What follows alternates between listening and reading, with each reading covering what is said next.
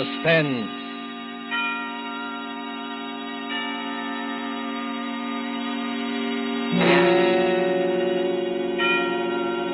This is the Man in Black, here again to introduce Columbia's program, Suspense. Heading our starring Hollywood cast this evening is Mr. Richard Dix, who appears as a United States naval officer who found himself in a remarkable predicament on what should have been an uneventful flight from New York to Philadelphia. As fellow passengers aboard the airliner are Miss Gail Page as a girl named Monica and Mr. Montague Love, who plays that aged and domineering millionaire Silas Naylor. A story by John Dixon Carr called Death Flies Blind is tonight's tale of suspense. If you have been with us on these Tuesday nights, you will know that suspense is compounded of mystery and suspicion, dangerous adventure. In this series are tales calculated to intrigue you, to stir your nerves, to offer you a precarious situation, and then withhold the solution until the last possible moment. And so it is with Death Flies Blind and the performances of Richard Dix, Gail Page, Montague Love, and our other players, we again hope to keep you in suspense.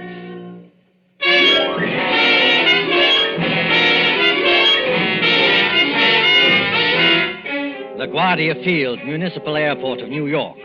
LaGuardia Field, vast behind its white buildings. On a gray spring afternoon when rain splashes across the runways, dims the sky, and spatters on the wings of a great silver-painted airliner waiting beyond. Already as the limousine bus from the New York terminus slowly draws up to the waiting shed, you can hear the loudspeaker. 72, New York to Los Angeles. The big limousine bus, besides its driver, contains only two persons. One is a tall young man in United States naval uniform, with the stripes of a lieutenant commander around his sleeve. The other is a tall and dark-haired girl, her face a little frightened in the blue. Flight 72, New York to Los Angeles. Plane ready to take off at gate number 6. Have your tickets ready, please. Fred, that can't mean us. Now, take it easy, Monica. We're not too late. They won't go without us. No, I mean it says New York to Los Angeles. That's right, Monica. We're only going to Philadelphia. You're still right, my dear. I arranged for a special stop at Philadelphia. It won't take long, and then they go on non-stop from there. Fred, that's just it. Who's going on from there? Oh, you'd be surprised. This airport bus must hold 20 people, but there's nobody in it except ourselves and the driver. Who's going on to Los Angeles or anywhere else? I was going to tell you about that, Monica. All right, miss. All right, sir. Hop under that shed and out the door on the other side. Oh, got your tickets ready? Yes, I've got them. All set, Monica? The rain is certainly coming down. Do they take off when it rains like this? Oh, miss, a little rain don't bother them. What does bother them is unsettled weather at other places. You mean it's perfectly safe? They never take off, miss, unless it is safe. You better hurry up now.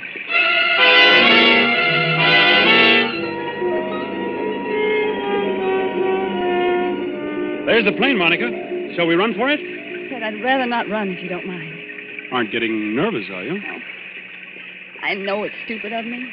I've flown before. It's just those few seconds before the takeoff. You're moving and the motors have been idling. All of a sudden they start to roar. The plane races ahead and the roar gets louder and suddenly you think, am I ever going to get down alive? Now, look here, my dear. I'm sorry, Fred. There's nothing to worry about, you know. Of course not. I'll be good. It's just this dismal day and a ghostly bus without any passengers. And... Fred, look. Where? At the plane. They've got all the windows covered inside with little gray curtains. Oh, that's all right, Monica. It's only a wartime measure. Wartime measure? Yes.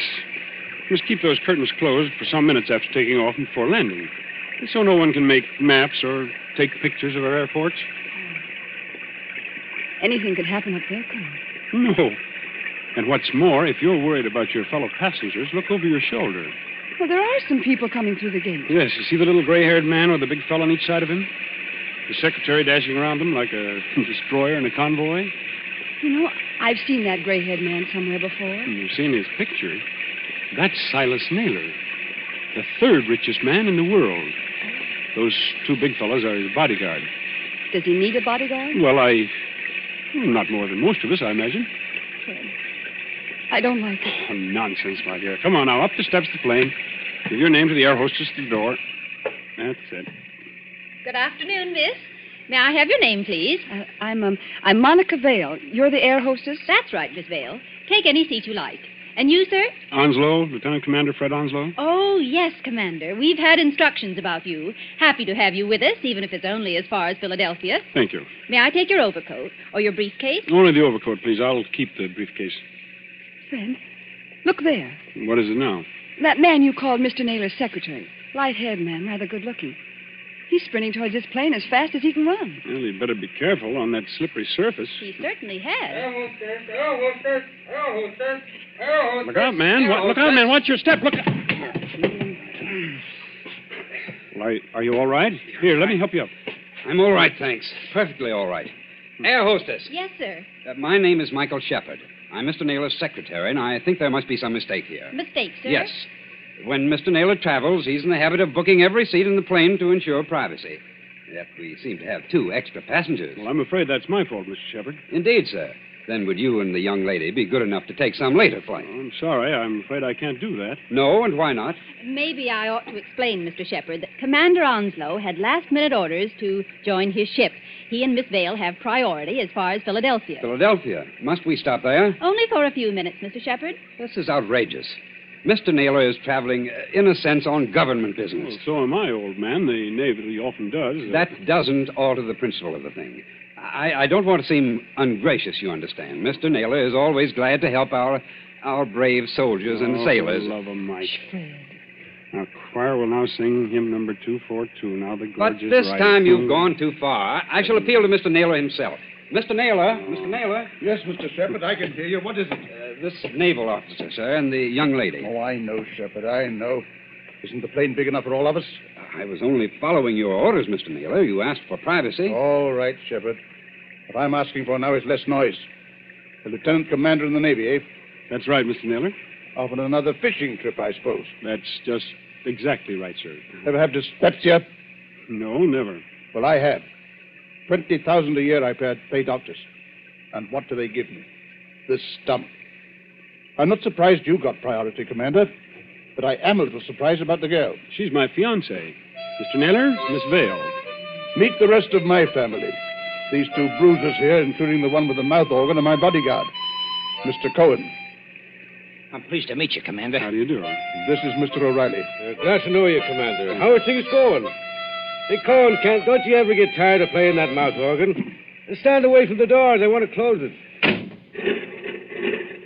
Will everyone please take your seats and fasten the seatbelts? Are we ready to take off? Yes, in just a moment. Shepard.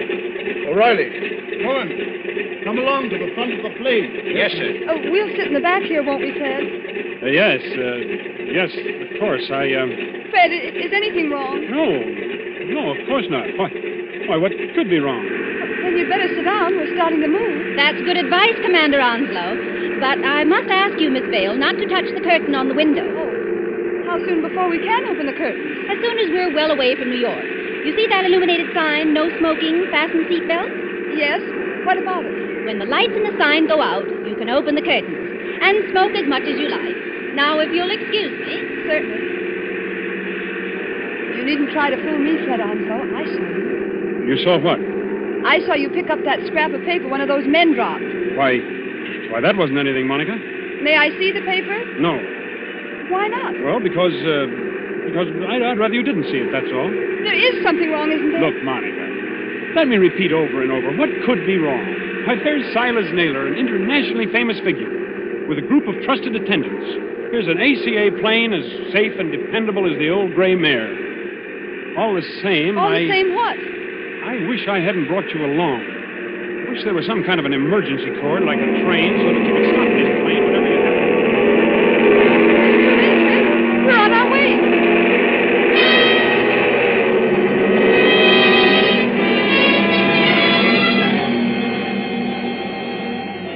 minutes, 30 minutes, 40 minutes. The great silver plane throbs against dead quiet. It's warm and stuffy in the cabin, despite the hissing ventilator. Dim white reading lamps shine down on a double row of cushioned chairs along one side and a single row of cushioned chairs along the other. Ahead, above the closed door to the pilot's control cabin, the red glowing sign still warns against opening those curtains. Aft in the plane sits Commander Onslow, his eyes fixed on the clock under that illuminated sign.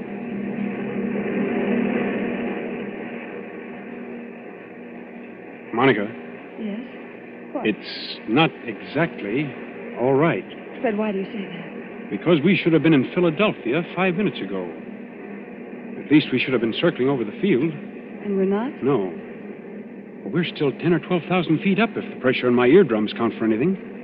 And traveling like a bat out of Hades. Weather's delaying us, I guess, huh? Maybe it is. It's awfully bumpy, isn't it? Yes, a little. Makes you gasp for breath and your stomach turns. That was a bad one. Not getting airsick, are you? I don't think so. I wish I had some of that chewing gum they give you. A ring for the air hostess. She'll bring you some. I did ring the bell, Fred, and there's no answer. Oh, she's busy in the pantry back there, that's all. She didn't hear you. Here, I'll get you some gum. No, wait, I'll go. Sure you're all right? I want a powder my nose anyway. Besides, you're going to have company. Our Mr. Shepard is weaving along this aisle as though he didn't like air pockets either. Well, thank the Lord one of that party's awake up there. I thought they were all dead. Don't say that. Say what? Dead. A spooky plane with everything so quiet and dead itself. Remember how the pilot walked through a while ago and looked around and walked right back to the control cabin again? No, I didn't notice him. Oh, that's what I mean. It was like a ghost. I'll be right back. Say, Commander Onslow. Yes, Mr. Shepard? Mind if I sit down? Not at all. Go ahead. Fact is, Commander, I want to apologize. Oh, that's all right. Forget it. I'm not such an ill-mannered guy as I must have sounded. It's no joke, you know, taking care of the chief. I've got to go ahead like a cyclone, so that everything would be quiet when he gets there. And it's a great responsibility, too. I can imagine. I go on these long trips. There's the chief, half asleep, and O'Reilly reading detective magazines and Cohen with his mouth organ. Doesn't that mouth organ bother the old boy? No, he likes it. Especially when Cohen plays the old square dances. Chief's a great man in his way. I was just wondering about that. Wondering what? Is it true? Stop me if I'm talking out of turn. Go ahead. We can trust the Navy. Is it true he's offered to design and build, at his own expense, a fleet of underwater cargo boats, submersible freighters, up to 5,000 or 6,000 tons? That'd do away with the submarine menace altogether? Where did you hear that? Oh, just a rumor. Is it true? Yes. It's true enough. You see, Mr. Shepard, I'm one of the few people who believe that plan is practical. But there must be a lot of people who would like to see Mr. Naylor put out of the way. There are, Commander. Only they can't get at him. You're quite sure of that? Dead sure. Hitler himself isn't better guarded. Why, you could no more shoot or stab or poison the chief than you could... Why, what was that? What happened? Monica? Is anything wrong back there? Well, it's all right, sir. It's only a noise in the pantry. We'll see to it. Monica, pull yourself together. What's wrong? It's that air hostess, Miss Lee. Well, what about her? She's lying back in the pantry among the broken dishes with her head all over blood. Somebody beat her over the head and left her there to die. Somebody? Yes. But nobody's gone back to the pantry. Nobody's gone past us except the pilot or co-pilot of this plane, remember? Excuse me, Mr. Shepard. I'm going to open the curtains on that window. Do you think it's wise, Commander? We were told not to. Well, we were told a lot of things. I'll just take the responsibility of... Good Lord! There, Monica. Mr. Naylor! Yes, son. What's up? Draw the curtain on your window and take a look down. If O'Reilly and Cohen have got guns, they better keep them handy. Is that so now? Why? Because we're not flying west. We're over the Atlantic Ocean now and headed straight out to sea.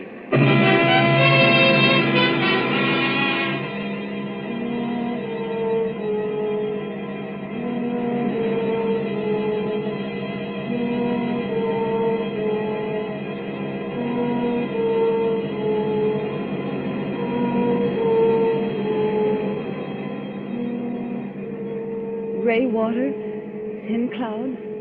We must be miles and miles away from land. We are miles away from land. Does anybody here know anything about first aid? I do, Commander. I studied medicine in the old days. Then you better go back and look after the hostess. We'll join Mr. Naylor. Steady, Monica. Well, I'm all right. Just this horrible blind feeling, that's all. Air pocket, look out. See here, Commander. We're over the ocean. What the devil's going on here, eh? You're being kidnapped, Mr. Naylor. That's my guess. Kidnapped, did you say? Ah, come off it, Commander. We ain't as dumb as that. The pilot and the co-pilot of this plane are fakes. They've replaced the real officer. Ah. On a dark day like this, with their raincoat collars turned up, they could have gotten away with it. And hijacked us straight off the airfield. Is that it? Yes, I'm afraid so. The hostess must have spotted one of them and knocked her out. Now, what about the airport? Wouldn't they know a plane was missing? Well, not until we failed to show up at Philadelphia. The pilot would report by aerial radio telephone about, 15 minutes out of New York. But after that, silence. Excuse me, Commander. You say these two fake pilots are still aboard? In that compartment there with the closed door? Yes, that's right. Then what are we waiting for, Cohen? Till we get to work on them? You said it, Barney. Now, wait a minute, both of you. You wouldn't be trying to stop us, would you, Commander? The one thing we don't want is a gunfight 12,000 feet up.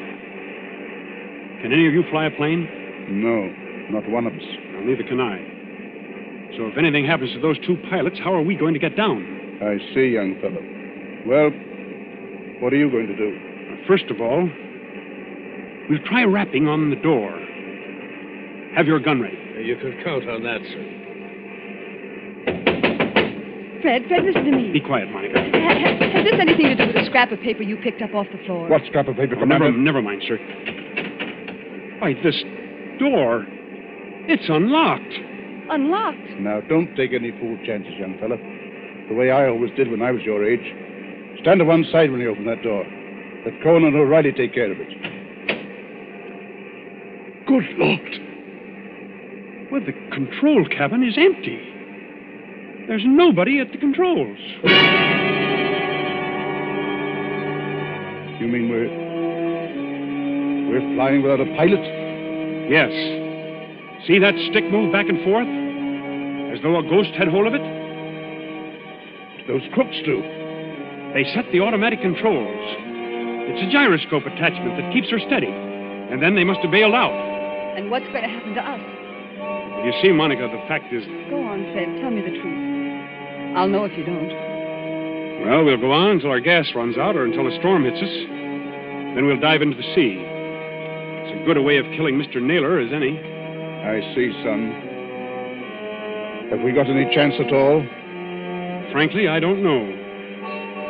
Wait till I get a look inside of that control cabin. Holy Mother, that's done.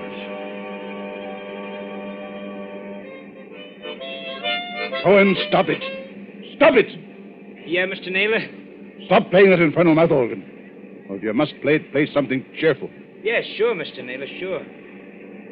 How long do you think it'll be before we... Quiet, Cohen. Here's the commander back again. Well, young fella. The radio telephone's out of order. We can't signal. Fred, what about those patrol ships? You said they're 200 miles out to watch for unidentified aircraft. Won't they see us? They've seen us already, I expect. They'll send for an Army fighter plane to investigate, but... well, what can it do? Yeah. Shoot us down, maybe, huh? That's fine. If only somebody could fly the plane. Well, nobody can, Skipper, so think of something else. See, Mr. Naylor, I was wrong. Wrong, son. About what? One of your party, and I can guess which one, dropped a torn piece of paper. There was a line of writing on it, probably the end of some instructions. Well? Those instructions ended, you should land just as your fuel fails at 7 o'clock a.m. You should land just as your fuel fails at 7 o'clock a.m. But that might not have anything to do with us, son. What made you suspicious of it? Because it was written in German. In German? Quiet, Cohen. I can't hear myself think. Okay, Mr. Naylor. I'm sorry. I thought the fake pilots were kidnapping you, maybe abroad. There's not enough fuel for that, is there? Well, if there's enough fuel for Los Angeles, then there's enough for Europe. Well, that won't work. They bailed out and left us to crash. Excuse me, sir, but it's getting black as pitch out there. I think there's a storm coming up. What happens when that hits us? Plenty, O'Reilly. Plenty. Yeah, well, I was afraid of that. If only somebody could fly this plane, I could navigate it. Navigate it? Yes. You have to learn aerial navigation in my business. With enough figuring, I might even set a new course and try the automatic controls on it. No, I don't dare handle the ship. Wait a minute. I know a way out of this. Well, then speak up, miss. There's a 90-mile wind going to hit us any minute. The air hostess, of course. Miss Lee, what about her? I remember reading somewhere that most air hostesses get flying instructions when they've been with the company for a given length of time. You know, Miss Vale, that's true. There was a girl of Inter Airways who told me the same thing. And if this one can even make a try at landing a plane, we may get back to New York yet. I thought you said she'd been knocked out. Well, she isn't badly hurt, but there's just a chance that maybe she's... There's Shepard, coming back from the pantry. Anybody got a drink? It wasn't very pleasant back there. How is she? You know, we were just wondering whether Miss Lee might be in any shape to pilot the plane. Pilot the plane? Why in blazes should she pilot the plane? There's no time to explain now, Shepard. But we're bound for Davy Jones unless something's done. Could she do it? No. Not even if we revived her? Not if all the doctors on Earth stood at her side. Why, but I don't think you understand, sir. Miss Lee has just died.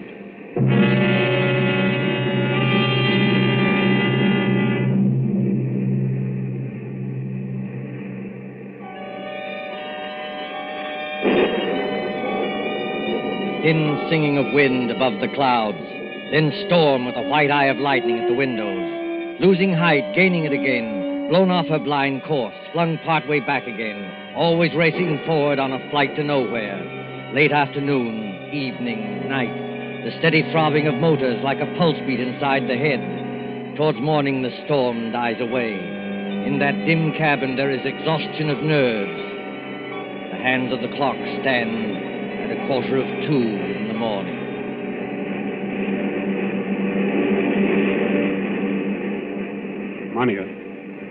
Monica, wake up. What? Oh. Shh. It's Fred. Now keep your voice down. Have I been asleep? Yes, for a couple of hours. They say condemned criminals sleep on the night before their execution. Where are the others? I was a boy back home, the county down. My father used to say to me, Barney O'Reilly, says he, did you ever see a banshee? A banshee, says he, is the old woman that lets you know when you're going to die. Pipe down, you two. I'm sorry, Mr. Naylor. No offense, Chief. Can a man play a quiet game of solitaire without somebody yapping all the time? Black 9 on red dead. Listen, Monica, and listen carefully. My first idea was right after all. What are you talking about? There's somebody aboard this ship who can fly a plane.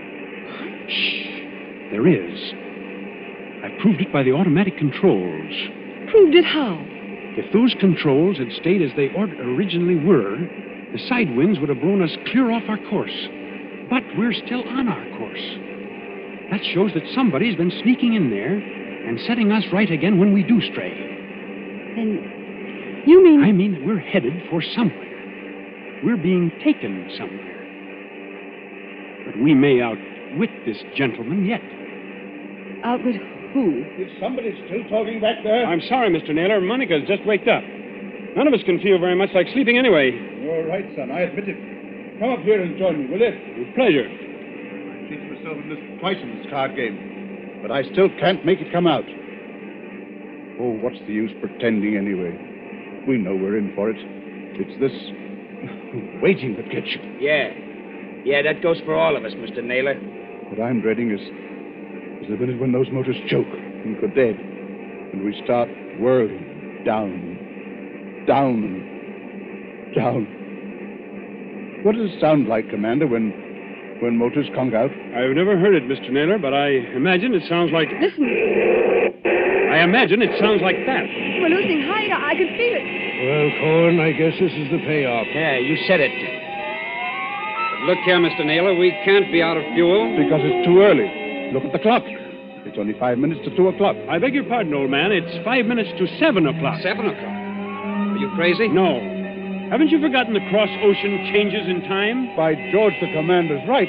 European time is 5 hours ahead of our time. If you don't believe me, just notice that it's getting daylight outside. I was thinking of that message. You should land just as your fuel fails at 7 o'clock a.m. Stand perfectly still, all of you. Yeah, what's got into little Lord Fauntleroy? I'll show you what's got into me, my friend. Yes, I rather thought you would. I shall go into that control cabin. Follow me if you like. I shall sit down at the controls, and I shall bring this plane safely to the ground. Safely to the ground? Where? In Germany, of course. Germany? Don't pull a gun, Cohen. If you plug him, we're all done for. That is good advice, Mr. Cohen. I might add that we're getting closer to the ground every minute. For the love of... Do I take control? Yes, go ahead. But We're following you. Follow by all means. All right. Let's get comfortable here. I take up my position, so. There's fog below. Can you see? Well enough, Miss Dale. Well enough. We must go down rather quickly. And I can't help if it's somewhat rough on your ears. You young swine, what's the idea? The idea, dear patron, is to bring you and your plans for a submarine freighter to a country which will appreciate them. Then those two fake pilots? They were colleagues of mine. Unfortunately, if they had remained, your pug uglies would have started a gunfight, and none of us might have got here. Well? So they left by parachute. And I brought you safely, without blood or toil, into the boundaries of the Third Reich. You're going down too fast, man. Now take it easy. I am perfectly in command, thank you. Look out! The trees, Look out, they're coming man. straight up at us.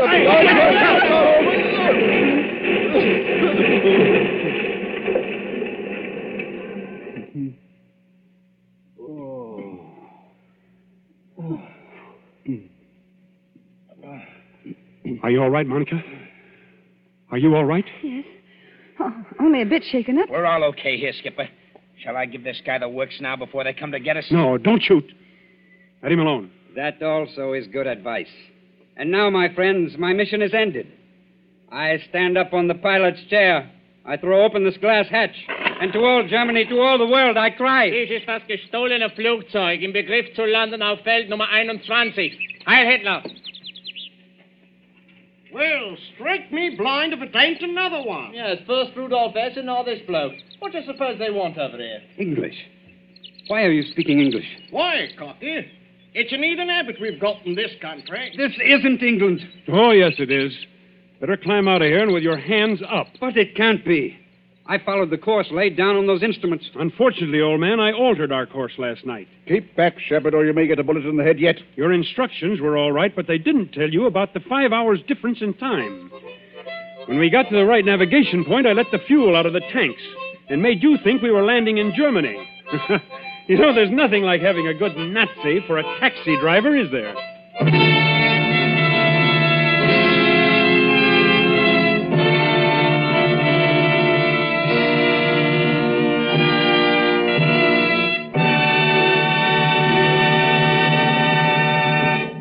And so ends Death Flies Blind, starring Richard Dix with Gail Page and Montague Love.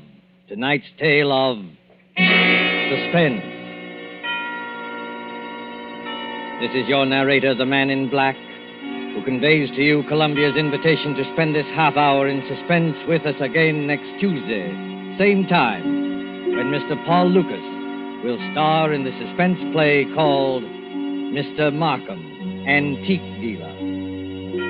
Ladies and gentlemen, on the following Tuesday, May 18th, Mr. Charles Lawton and Miss Elsa Lanchester will be with us in one of the most famous of Agatha Christie's thrillers, The ABC Murders. William Spear, the producer, Ted Bliss, director, Lud Gluskin and Lucian Mahowick, the conductor and composer, and John Dixon Carr, the author, collaborated on tonight's Suspense.